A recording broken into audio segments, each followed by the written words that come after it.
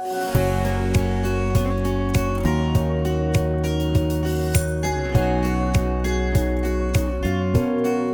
have a wonderful TMC seminar series this fall with a number of really distinguished guests that you can find listed on our website. And it's my pleasure to introduce the speaker for our first seminar of the fall, my close friend and colleague here at Duke Divinity School and in the TMC initiative, Brett McCarty. Brett is Assistant Research Professor of Theological Ethics, Associate Director of the Theology, Medicine, and Culture Initiative, and also Assistant Professor in Population Health Sciences at Duke University School of Medicine. He did his bachelor's degree at Furman University, his ThD at Duke Divinity School, and he is someone who has worked for quite a while now on thinking about Christian engagement, specifically with substance use issues and with faith community, clinical and institutional partnerships. And we're going to hear more about that today. His publications include essays in the Journal of Medicine and Philosophy, the Journal of the Society of Christian Ethics, the compilation Spirituality and Religion Within the Practice of Medicine. His research and teaching interests occur at the intersection of bioethics, political theology, public health, and theological anthropology. And his current research projects focus on competing conceptions of agency within the modern hospital, religious responses to the opioid crisis, and historical and contemporary connections between Christian bioethics and political theology. So with no further introduction needed, I want to introduce Dr. McCarty to present to us on the topic, Churches Promoting Recovery, Faith-Based Responses to Substance Use Issues. Thank you so much, Warren. It's a joy to be with you all today and then here at the start of this year. I want to thank especially CJ Lynch, Pfeiffer Nicholson, you, Warren, Rachel Gallagher, Heather Plunk, and so many others who are making this event possible. And I'm just profoundly grateful for my research partners in Southern Appalachia and across North Carolina who've taught me what I'm about to say, or I'm trying to learn how to say, and I'm definitely still working on the lessons that they've gifted me. In a moment, I'll begin with their voices, but first let me describe the means by which we've sought to listen, to discern, and to hear their stories. This is the methods portion of the talk. I promise it won't take too long, but it's important to acknowledge where these sources come from. I had the privilege of leading the Churches Promoting Recovery project, along with Warren and Rachel and many others. And in that work, we conducted a needs assessment of clergy responding to substance use issues across North Carolina. And out of that, we sought to create a hub of accessible, theologically grounded, practical resources and contribute to academic research and scholarly conversation as well. For that survey, we invited a little over 1,200 North Carolina clergy from across the state, selecting for rural, urban, geographic diversity, and markers of opioid use in the counties that we targeted. They received a gift card for completing, and it was a 20-minute survey looking at a variety of factors, including the resources that they desire and their congregants' views on substance use issues. We had 186 responses, mostly Protestant, mostly wealthier and older, and predominantly white in their responses. And so then we set out in our second stage to conduct a series of listening sessions. We had 8 of those, with particularly attempting to focus on listening to leaders in communities of color, which were not as well represented in our survey. And so we had 8 of those. You can see those there, and those took about 90 minutes each. And out of this mixed methods needs assessment and in collaboration with an advisory board and some wise partners, we've developed a set of practical resources that we're about to disseminate via website. I'll say a bit more about that at the end of my talk. But I also just want to acknowledge first, though, another means by which we've sought to attend to the realities of folks on the ground, and that's an earlier project that's wrapping up now as well, funded by the Greenwald Foundation on the particularly around questions of collaboration in religious communities in response to the opioid epidemic.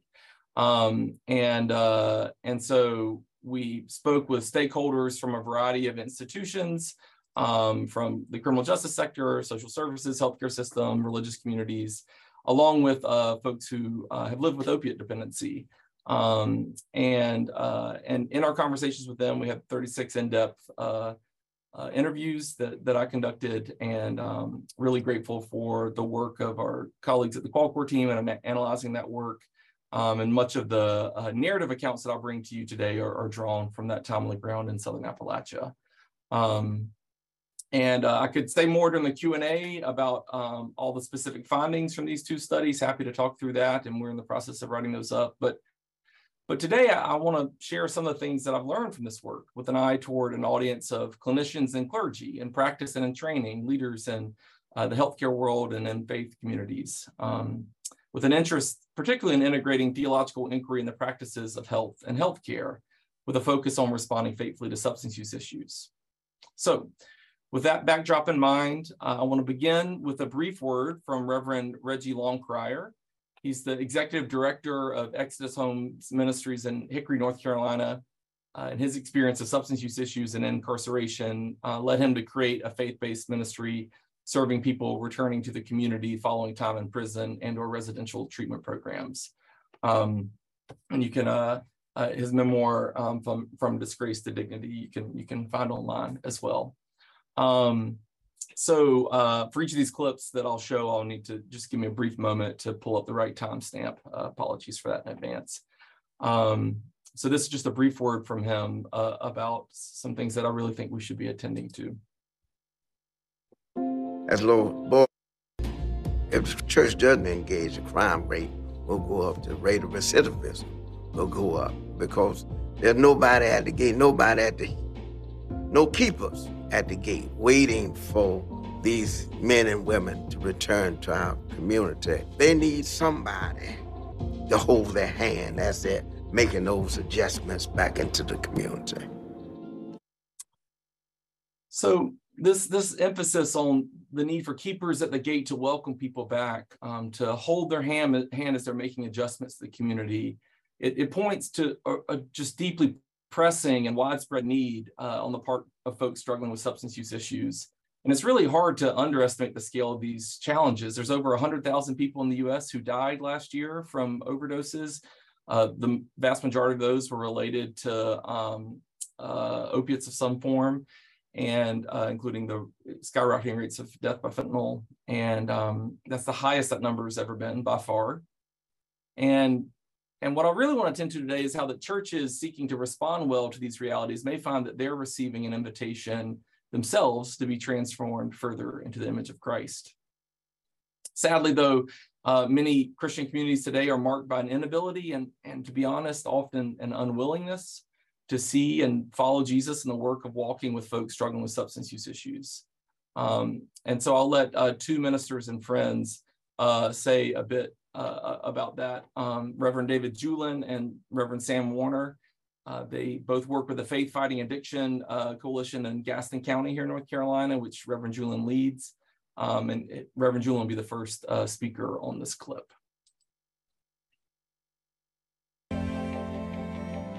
Cramerton is a small town. If we ignore the whole substance abuse problem, we are in danger of putting ourselves in a place that people don't want to hear what we have to say. And if we're not relevant to what's going on in people's lives, then they're fine with walking away from it. I serve a church that has a gorgeous building, and it has a lot of facilities, and they're empty a lot of the time during the day. That's not what Jesus had in mind. And my hope is that we can become more of a place that is welcoming for people who need the communal help that comes. This whole faith-fighting addiction is how do I... So this hope expressed by Reverend Jewel and Reverend Warner here, I think is really, really key for what it means for churches to follow Jesus in offering welcome. And I think Reverend Julian is right about the church's relevance. And I think it's also true for the world of healthcare as well, which often struggles to respond to the biggest, most intractable challenges like substance use issues. And so to echo Reverend Warner, what did Jesus have in mind? What does it mean to be a more welcoming space for folks struggling with substance use issues? This is a question, I think, for both the church and the clinic, for both clergy and clinicians. So I believe there's a need here, both for folks struggling with substance use issues, returning from prison, residential treatment facilities, as Reverend Longcrier highlighted, and for churches who need to follow Jesus more faithfully, as Reverend Julian and Reverend Warner highlighted. So begin to answer this question, like what did Jesus have in mind for these communities? I want to shift to some things I've learned through my work in Southern Appalachia, first as a postdoc and then the past few years while I'm faculty here at Duke. And to do so, I'll begin with a story. One moment.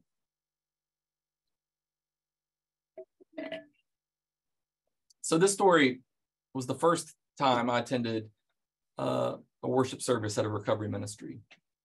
I'd just driven 4 hours into Southern Appalachia, only missing one turn, which I took to be a real achievement. And I showed up 15 minutes early for a Monday evening worship service that began at 7. I wandered for a while around the otherwise empty church, passing a gleaming sanctuary that I later learned had been renovated recently for nearly $2 million in order to make the sanctuary more accessible for an aging and shrinking congregation. I finally stumbled on a poorly marked stairwell leading down to the basement, which didn't seem to have received many, if any, of those renovation funds. And there I found about 30 people scattered around the room. I didn't realize that they shared a meal before the service, but the friendly women cleaning up a supper of pizza, cookies, and lemonade told me to make myself at home. So I grabbed a styrofoam plate and quickly ate a slice.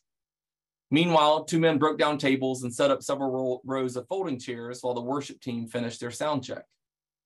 I barely had time to say hello to the associate pastor I'd been in touch with via email before the lights dimmed and the music cranked up. After a few songs and some announcements, a woman led the group in reciting the 12 steps from laminated pages in a worn 3-ring binder, with each step followed by a Bible verse. So, for example, step 1, we admitted we were powerless over our addictions and compulsive behaviors, that our lives had become unmanageable. That step was followed by Romans 7:18. I know that nothing good lives in me, that is in my sinful nature, for I have the desire to do what is good, but I cannot carry it out, and so on throughout the 12 steps.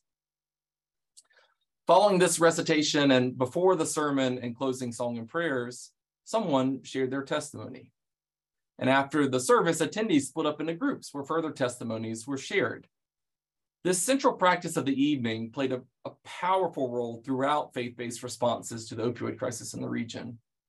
Whether at a worship service or a more informational meeting, people in the room would shift in their seats when someone shared their testimony, leaning forward to listen more attentively. How are we supposed to attend to this practice? What does it mean to bear witness in the basement of the church? What are the implications for faith communities and healthcare organizations? For I believe that the lives laid bare there in this testimony, those lives certainly have a claim on our lives and our congregations, claims that we often work fairly hard to ignore, whether we know it or not. Now, there's often a very real tension between the weeknight recovery ministries meeting in church basements and fellowship halls and the Sunday morning worship services in the sanctuaries of those same churches.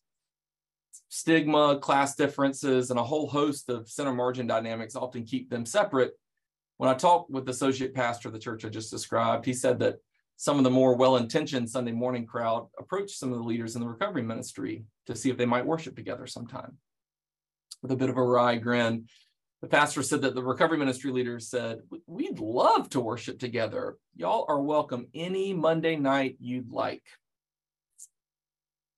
And I take that to mean to press the question of which worshiping community is the central gathering place for meeting and following Jesus.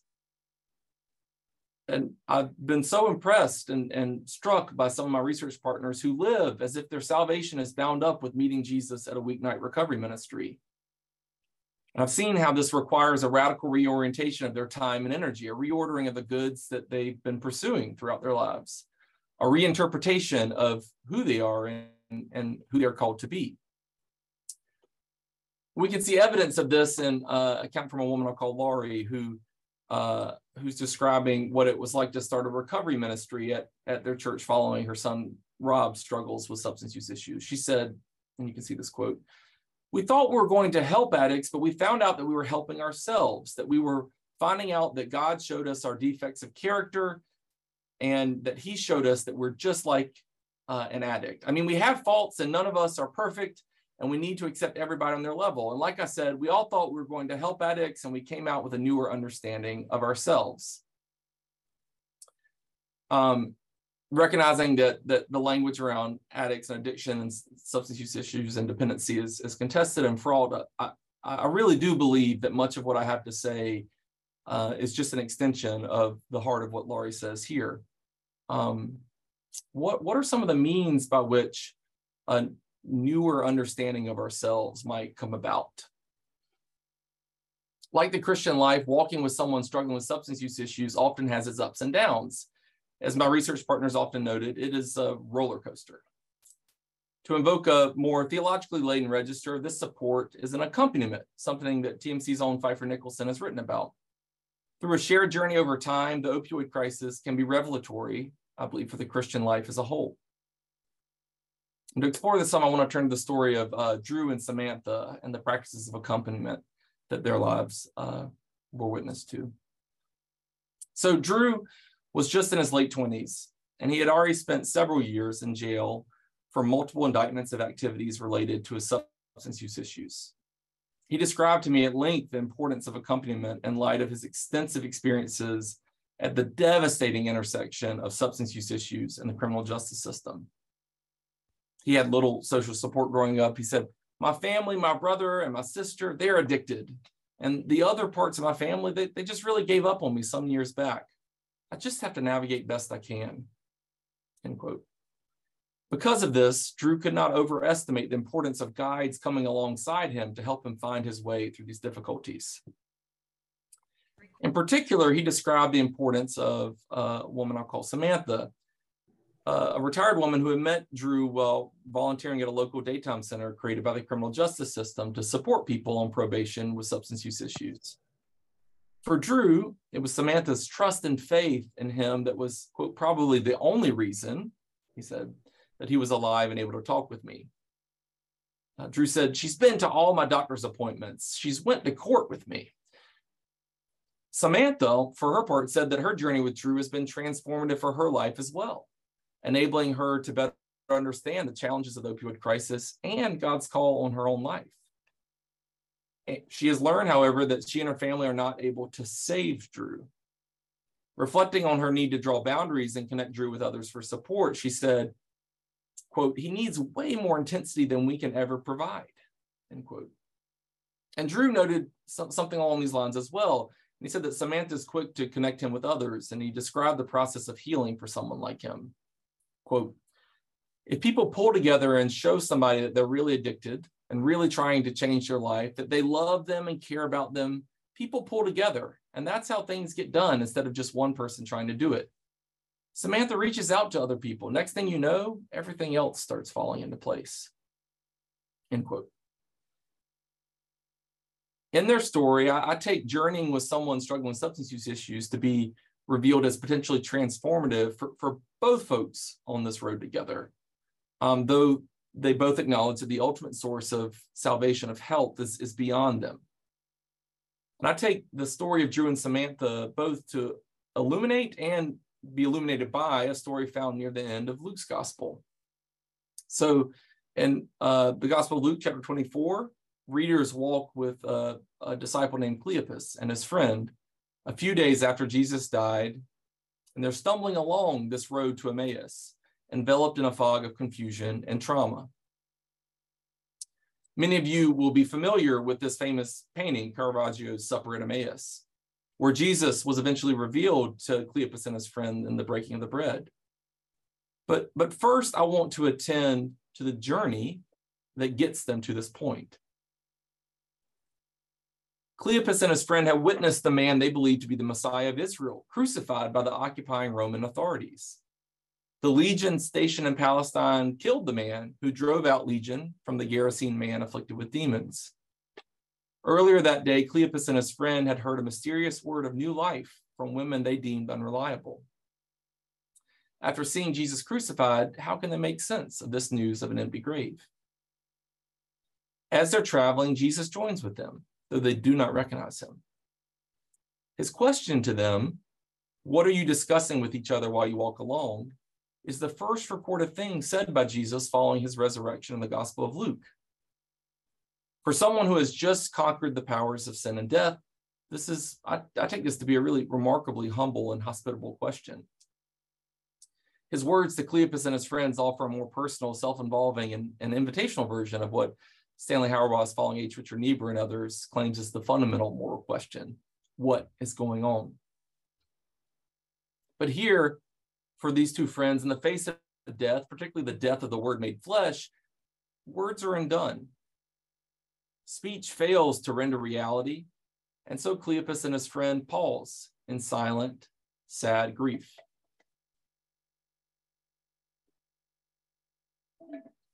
This, I think, is the fitting response to Jesus' question. For how can you go on? What words can you offer when you've walked with someone, loved them, placed your hopes in them, and then have your world fall apart in their death? The mourner's deep sadness marks so many who've lost loved ones in the opioid crisis. We can imagine Jesus stopping and standing silent and still with them. Jesus creates room for Cleopas and his friend to begin to try and reword the world. Much like Elaine Scarry's description of healthcare in The Body and Pain, he, quote, repairs the ground for the return of the world itself, end quote. So as the two friends walk together, they attempt to articulate all that happened in Jerusalem. Jesus walks with them and gives them the time and space for their trauma to surface linguistically as they revisit their most painful memories. So far, Jesus has shown how to respond to someone living with trauma, walk with them and open up space for them to share their story. But he then does something unexpected. He admonishes them for their unbelief, their inability to understand their story rightly. In walking with these disciples, Jesus does not leave them where he found them. He exhorts them to see that reality is not fundamentally defined by the cycle of failure and death. And Jesus turns to the scriptures to explain their lives, his story, and their world, continuing to walk and talk. And I just want to take a moment to set Jesus' response in contrast to some of the prevalent responses to substance use issues in the opioid crisis. So whereas Jesus offers these disciples a new narrative, both biomedicine and 12-step programs offer responses to substance use issues that can, at times, keep people within an old social script. Now, these are both powerful modes of response. I don't mean to belittle them, but I want to acknowledge something that often isn't articulated about them. So medical anthropologist and psychiatrist Helena Hansen draws attention to the assumptions undergirding the contemporary understandings of addiction as a chronic relapsing brain disease, where, quote, the addicted self is damaged, cannot regulate itself, and therefore cannot protect itself from further harm, end quote. Such a self always will require psychosomatic technologies to adapt to the world, as the story of their self in the world is taken to be immutable. Likewise, Hansen says, quote, 12-step programs identify addictions as incurable diseases that require sufferers to attend meetings indefinitely for sobriety with a lifelong threat of relapse, end quote. Now, at their best, I do believe that biomedicine and 12-step programs can be a part of powerful modes of accompaniment, of walking with people facing enormously difficult challenges. But both approaches can resist specifying any goal to this journey, lest the seriousness of substance use issues be underplayed. In contrast, Hansen says that for the Pentecostal drug ministries that she studied in Puerto Rico, she says, quote, rather than asserting that addiction is the disease of the individual, ministries see it as a sign of societal disease. The goal is not to adapt to the world, but to create a new one, end quote. Here we begin to see how interpersonal accompaniment can reveal the need for salvation and health on communal and even cosmic levels. Later, Cleopas and his friend recognized the role played in their transformation by their conversation and journey with Jesus. Were not our hearts burning within us while he was talking to us on the road, while he was opening the scriptures to us? This is in verse 32. But their eyes were not immediately opened by the Bible study that Jesus himself offered. The Word made flesh. And as someone who sometimes teaches Bible studies that often seem to miss the mark, this is an encouragement to me. And so while Cleopas and his friend do not yet recognize Jesus, they are eager to break bread with him. And I take it to be a mark of their ongoing healing from the trauma they experienced, that rather than standing still and silent, they're now eager for their time and conversation with Jesus to continue on, culminating in table fellowship. And here we finally get on this dusty road to Caravaggio's scene. By walking and talking with them, by humbly giving them space to share their story and then working to set it in light of the narrative of Scripture, Jesus has prepared these disciples for communion with himself. And so in the breaking of bread, Jesus was recognized. This story indicates that the transformation of people struggling with substance use issues and those journeying with them takes practices of sharing life together over time. In this story, Jesus displays what it means to walk well with people who have suffered, who have been deeply wounded by death and despair. And in the opioid crisis, this is true both of people who struggle directly with substance use issues and of their loved ones who struggled in supporting and loving them well. For those who are suffering in these ways, what does it mean to walk with them? It means to give them space, to tell their story, to tell what they've experienced, and to walk with them through life as they do so. But other times it might mean a word of exhortation, bringing them out of a stuck script of despair so they can be retold a story that has been lost to them, or at least offering the space and creating that space for Jesus to do that work over time. Through it all, and this is really crucial, those called to accompany people struggling with substance use issues must find themselves as fellow disciples on the road to Emmaus.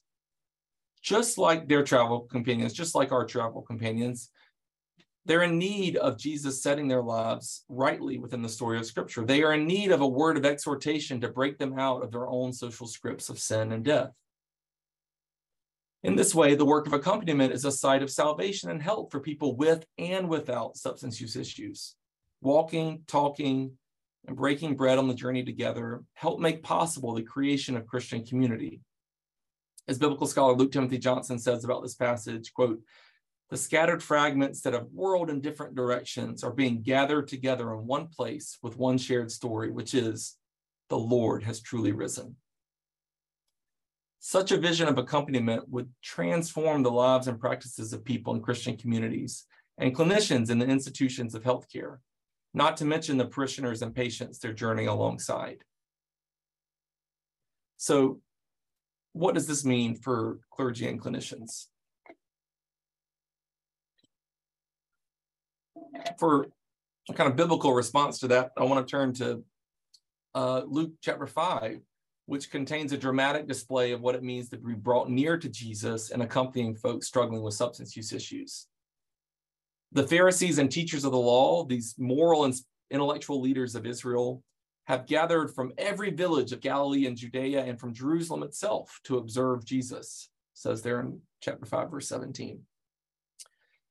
But we see here in this passage that their studied interest becomes an obstacle in the way of a paralyzed man's healing. How might religious bodies be barriers to, rather than sites of, salvation and health? Consider the story of Bill, a musician struggling with substance use issues. He described how he had become part of a church and joined their worship team. But as soon as parishioners discovered that he, quote, had drug issues and then was using replacement meds, Suboxone, he said their attitude got so cold all of a sudden. In a moment, the fellowship dissipated, and a congregation that had received him in what he called a loving, brotherly way, that congregation was no longer a community for him. In a variety of ways, then, Christians can keep people who desire to be with Jesus from communities ostensibly devoted to following him. For those suffering from the isolation that marks substance use issues, this functional excommunication can be deadly. And we see here a similar shunning present in the social world of Luke 5, where those who were paralyzed, Joel Green, biblical scholar Joel Green says that they were excluded from full participation in the community. And yet we see in Luke 5 that this paralyzed man and his friends were not deterred. They did not let these barriers, these teachers of the law, keep them from Jesus. Instead, these friends start ripping through the roof to get to him. And through the haze of this disruption, you can kind of imagine this dramatic scene, descends a paralyzed man who needs to be with Jesus. His friends will not let any barrier stand in their way. So they disrupt this gathered body of believers. As Justo Gonzalez says about this passage, they make a way where there was not one. The paralytic is placed closer to the center than the teachers and the Pharisees. End quote. When the paralyzed man finishes descending through the dust and rests at the feet of Jesus with his friends looking down from above, Jesus does not say immediately, "Friend, you are healed." Instead, Luke 5:20 says, when he saw their faith, he said, "Friend, your sins are forgiven you." In this moment, Jesus shifts what could be a focus on an individual's healing to the much wider communal work of salvation. As Joel Green notes, in his response to their faith, Jesus apparently refers both to the faith of the paralyzed man and, quote, to the faith of those who share and enable his quest for healing by going to extraordinary means to overcome the obstacle embodied in the crowd, end quote. In this remarkable exercise of faith, these four friends themselves are brought near to Jesus. For Christian clinicians, this passage in Luke 5 can better reveal and enable their callings to healthcare, I believe. Along with considering the connections between bodily care and spiritual transformation, Christian clinicians should take seriously the possibility that they are to welcome the disruptions of people struggling with substance use issues and their friends who are seeking to overcome barriers to accessing care. These disruptions may help healthcare practitioners discover that their work is more about creating the conditions of possibility for healing than it is about performing seemingly miraculous healings in and of themselves. So, for example, these clinicians in Buffalo, New York, Darren Capacero and Monica Farrar, they draw from the story of Luke 5 in their work co-directing a recovery ministry there. And they describe a four friends model for responding to substance use issues, where clinicians are but one group among many, just the clinicians, one of the four friends on their model, needed to bring people to Jesus for healing. Their work acknowledges a more expansive account of healing while also emphasizing a chastened collaborative role for clinicians in that work. And so it's in hope of enabling such collaborative responses to substance use issues that we've created the practical resources that I mentioned earlier. We're launching soon this website, churchespromotingrecovery.org. The link there will take you to an old version where you can share your contact info and we'll be in touch when the new version is live. And that site is going to contain a host of resources centered around the video documentaries that I showed brief clips from, those two, and there are two others as well.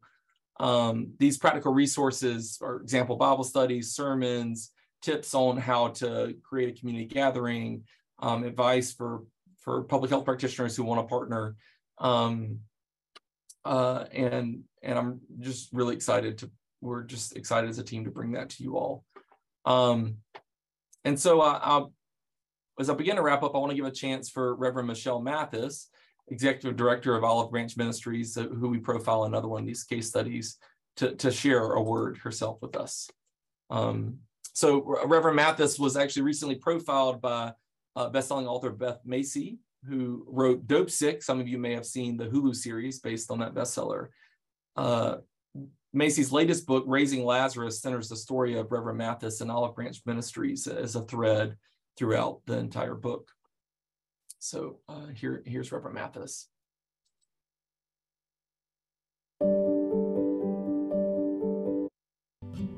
If the church does not engage people who use drugs where they are, we're going to lose those lives one way or the other, whether it's a physical loss or a spiritual loss. Can we really afford that as people of faith? I think of her comment there, can we really afford that, to lose people physically or spiritually as a people of faith? Just strikes me, especially because, and I want to add something that I've learned from Reverend Mathis and people like her. I think she was probably too polite in this documentary to say this. People of faith can't afford losing our own souls at this moment. The church can't afford losing her own soul. So when we go to the church basement, literally or metaphorically, to meet Jesus and discern the call Christ has made on our lives, I hope we go there with humility and joy, fear and trembling, love and anticipation, to work out our salvation with fear and trembling. Consider though it's really important to note that this call of Christ plays out over the long and hard work of accompaniment. It's a dusty, long road of walking with folks, hearing their stories, sharing our own, recognizing that the life, death, and resurrection of Jesus Christ is an invitation to a new story. This journey is still a roller coaster of sorts. One only has to look at the first disciples to know that people following Jesus do so imperfectly. But walking with people struggling with substance use issues is an invitation to a newer understanding of ourselves, to quote Laurie again, as she was reflecting on her walk with her son and her work in recovery ministry. So let me close with the words of a leader of another recovery ministry, Tina, who described her experience living with substance use issues in a way that encapsulates the Christian life. She said, "I believe in total healing through Christ, and so I don't believe that the Lord looks at me as an addict. He looks at me as healed, holy. Does that mean I'll never struggle with it again? No. Just like any other Christian who's been saved, who struggles with any kind of sin, you can struggle with something, be healed from it, struggle through it again, be healed from it." I take that to be quite the word for anyone, whether we live with substance use issues or not. I'll close with just a bit of gratitude for many of the folks who have made this work possible. The Churches Promoting Recovery team, Warren Kinghorn was co-PI, Rachel Meyer, amazing work as project director, a whole host of folks from the Clergy Health Initiative, and the Orman Center and Duke School of Medicine's Department of Population Health Sciences and the Opioid Collaboratory. I'll highlight CJ Lynch there that you all heard from earlier. Deeply grateful for these folks. And then the other study that I mentioned, I was the co-PI, the PI of Far Curlin, co-directs the Theology, Medicine, Culture Initiative along with Warren, and deeply grateful for the Qualitor team and the consultants with us on that project. And just deeply, profoundly grateful for all the research partners in Southern Appalachia and across North Carolina who whose life and wisdom and words and gifts of time and energy have made possible all of this. And then finally, I'd be remiss if I didn't share a lot of gratitude for my family. There you see Micah and my wife Dana and our daughter Lila, who have sustained me in so many ways, and also said goodbye as I travel to Southern Appalachia and come back. I'm deeply grateful to them. Thank you all for your time and for being present for this. And I'm happy to take any questions. I'll turn to Warren for fielding those now. Great. Thank you so much, Brett, for that talk and for sharing all of this with us. And we want to open it up now to a conversation amongst all of us. We keep these seminars as like regular Zoom calls rather than webinars, because we want this time not just to be writing in questions, but an actual time for conversation.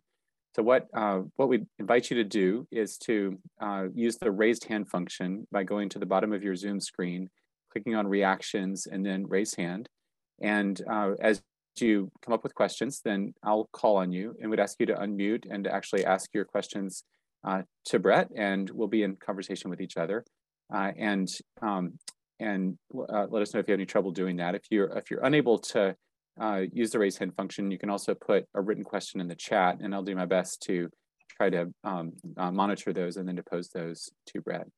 And I'll start out while you all are coming up with questions. So this is a little bit more of a personal question, Brett, but sure. You are trained as a theological ethicist. Your training was largely like book-based, idea-based, like working on questions of intellectual history and theory. And then you began to do this work that like involved a lot of trips to Southern Appalachia, especially the Tri-Cities area of Tennessee and Virginia, and to listen to a lot of people and to do a lot of interviews. And I guess my question for you is, you've told us about some of these experiences, like showing up at the recovery service in the church basement, but how does that affect the way that you think about your scholarship, your writing, your career as a theologian, as a teacher? Like, how has that shaped your way of thinking about yourself as a faculty member at Duke? Yeah, no, thank you for that. And we could talk a long time because it's been profoundly, it's mattered a lot for me, and in ways that I'm sure I'm failing to fully realize and live into. But it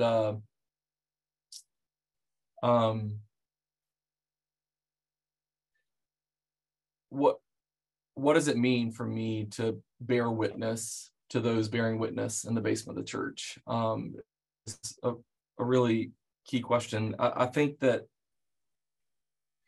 for one, it means for me taking seriously that the work of the Spirit on the ground is not the purview of academic elites alone, and perhaps maybe we have some disadvantages in hearing and discerning and testing the spirits. And so what does it mean to try to listen well, to work on the ground, and through that discern new patterns, both to discern more about the nature of reality itself and both the joys and challenges of it, and to see new patterns for faithful action that might not have been discerned and articulated before, to lift up those examples and try to offer them and articulate them in ways that both academic, ecclesial, healthcare leaders might be able to hear and respond to me is a real joy, but also kind of humbling and terrifying as well, because I'm sitting there in the middle doing this translation work, and there are a million ways that I'm sure I'm getting it wrong, and I'm very eager for my research partners to set me straight. For me, it's provided an opportunity for folks to make claims on my life, about my time and where I devote my energy and the resources that I have access to. And again, there are a million ways that I'm not doing that rightly, but it's at least a bit of a pinprick of conscience, and in a big R1 university setting, that certain standards of excellence are put before you. There's a different vision of what excellence looks like that walking with these folks in Southern Appalachia have given me. So it's with that kind of gratitude and humility and a searching for more faithful ways to respond, I guess, that I would begin a response. But it's, from questions of ethnography meets theology to qualitative research and public health. Like, there are all sorts of ways we could take that conversation, but those are some of the personal ways that I want to respond first. Yeah, thank you. There's a question in the chat from David Stevens that I'll read. Thank you so much for sharing this incredibly important work. Based on your work with these communities and research, how do you think churches can best reach out and support those struggling with addiction who might identify as atheists, of a non-Christian faith, or otherwise alienated from the church? I think you touched on how non-Christians can often perceive an air of judgment or false compassion from 12-step programs. Given how addiction can isolate people and erode relationships, I worry that those most at risk of bad outcomes may be those most alienated from church life. Thanks for that question, David. And what do you think, Brett? Yeah, no, thank you. It's a hugely important question. I think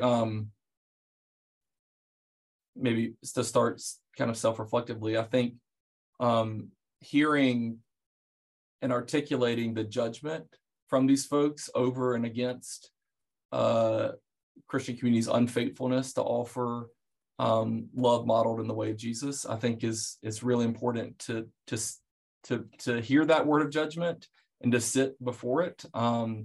It can be really easy to dismiss folks, and this is true, I think, both of Christian communities and healthcare systems, because folks struggling with substance use issues are often, you can see clinicians almost running away from those encounters because it can be really difficult to accompany someone struggling with substance use issues. So rather than run away or try to manage and control, what might it mean to hear their stories of being marginalized and ostracized and not receiving the acceptance needed, as revealing some profoundly messed up stuff in both churches and healthcare systems. I think that, so in other words, like a kind of posture of repentance, I think, is the right one for both faith communities and in a way healthcare systems that are failing to be who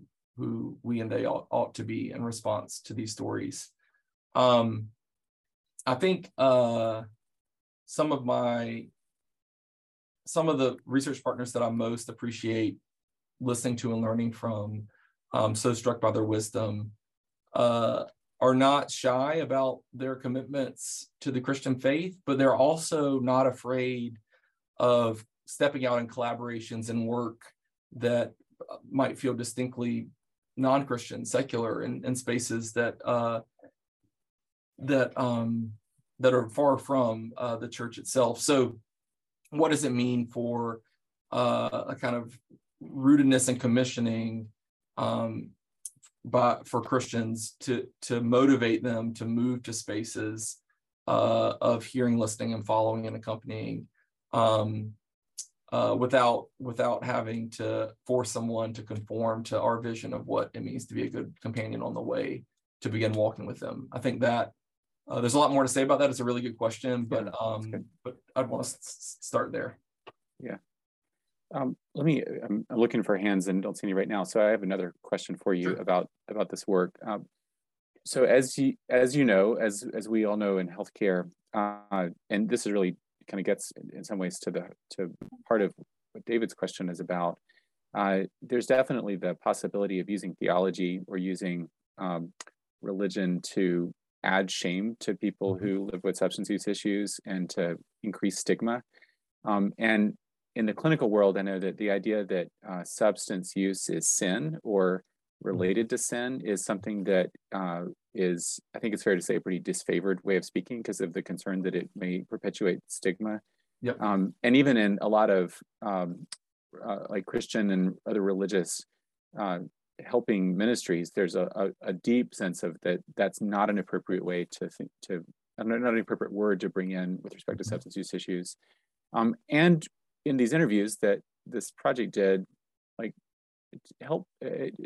talk about how faith leaders that were interviewed in the project like navigated that balance between, is substance use disease, is it illness, is it sin, and talk about your own thoughts about that. Yeah, thank you. I guess maybe first, before hopping into that, the way you asked that reminded me that one of the key for both folks in religious communities and in healthcare systems is the hearing of stories of folks who have either struggled with substance use issues or walked with folks struggling with substance use issues. It's in the sharing of those stories that kind of silence and stigma can be broken open. There are just countless examples of, wait, I never knew that the chair of the deacons at our Baptist church, that his son, like, really? Whoa, well, and then somebody turns around, well, actually, do you know my niece? Like, she, I mean, the sharing of stories can be profoundly transformative and opening up space there. So that's what I just want to highlight. That's just crucially important. To maybe respond to this question about the sin and substance use and stigma, I'll maybe return to the closing word from Tina. I'll put it back up on the screen, where she said, I believe in total healing through Christ, and so I don't believe the Lord looks at me as an addict. Does that mean I'll never struggle with it again? No, and here's the key part. Just like any other Christian who's been saved, who struggles with any kind of sin, you can struggle with something, be healed from it, struggle through it again, be healed from it. This key attention to struggle with substance use issues as a site of solidarity for everyone struggling with patterns of death and destruction of disorder in their lives. Just a key mantra in these recovery ministries is that we're all in recovery from something, really some things. And so toxic relationships were really emphasized, patterns of eating, and I mean, there are all sorts of ways that that issues that are both, physical, emotional, spiritual, tied together, become sites of recognizing our inability to live the lives that we'd like to live, and our need to accompany one another toward the salvation health that the Lord is calling us to. And it's that kind of accompaniment and solidarity in response to the healing call of Christ that Tina displays here, and that I saw in powerful ways, so that sin is not a word of stigma, it's a word of solidarity and a recognition of our need on all sorts of levels for help. Great, thank you. We do have a question in the chat, and we have probably time for one or at most two more questions. But Jonathan Good has asked, in the past, religious experience has been one of the best documented ways to bring lasting change in addiction medicine. Recently, the Griffith Lab at Johns Hopkins has indicated success in treating addiction with psychedelic psilocybin. Patients describe religious-like experiences. Do you see psychedelic therapy as competition to Christian experience? It's a great question. Yeah, thank you, Jonathan. Warren, were you about to say something else? No, go ahead. Yeah. Oh yeah, I mean, I would probably defer to Warren given his work as a psychiatrist in this space. But I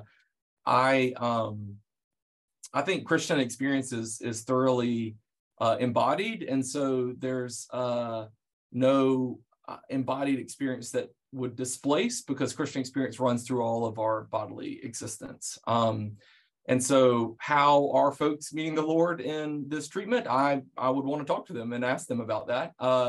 But I wouldn't see it as a matter of competition, but rather try to hear the stories of the narratives of the arc of a life and where this moment sits within it, and how that opens up their sense of possibility and understanding, and what are resonances and dissonances with Christian accounts of our lives. So that would be a kind of invitation to conversation. But again, this is, I don't profess a ton of familiarity with this lab's work, so I'd love to have further conversation. I'd defer to Warren and others who might know more as well.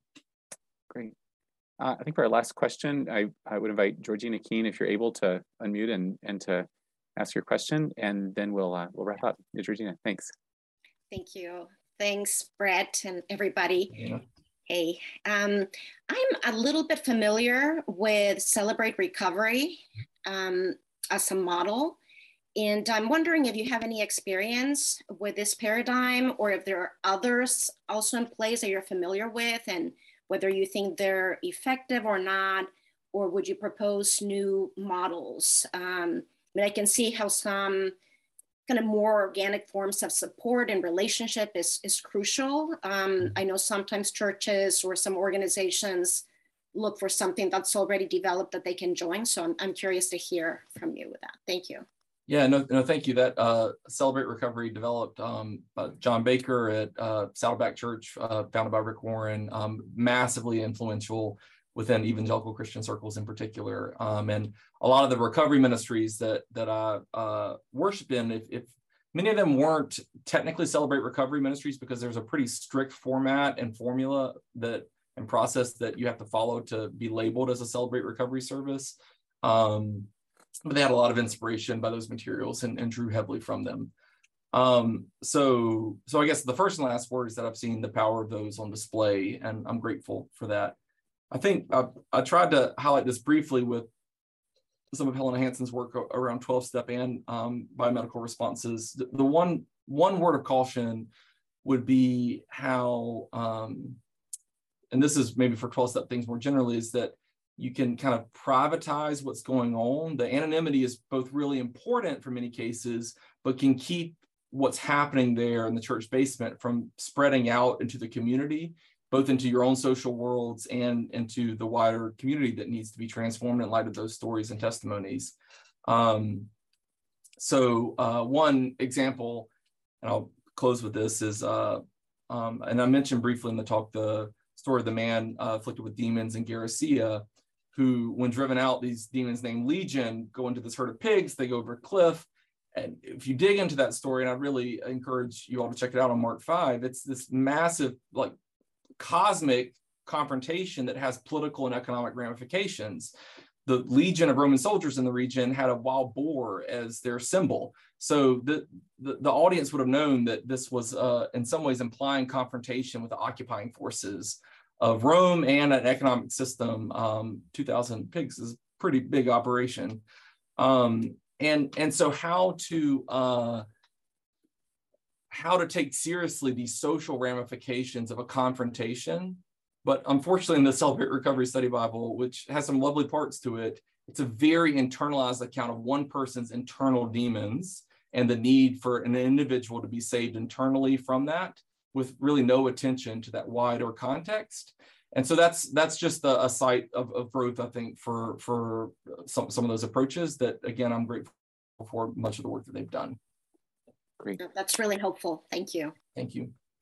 Thank you, Georgina. Thank you, Brett, for bringing us this this word today, and thanks for all of you who've attended today.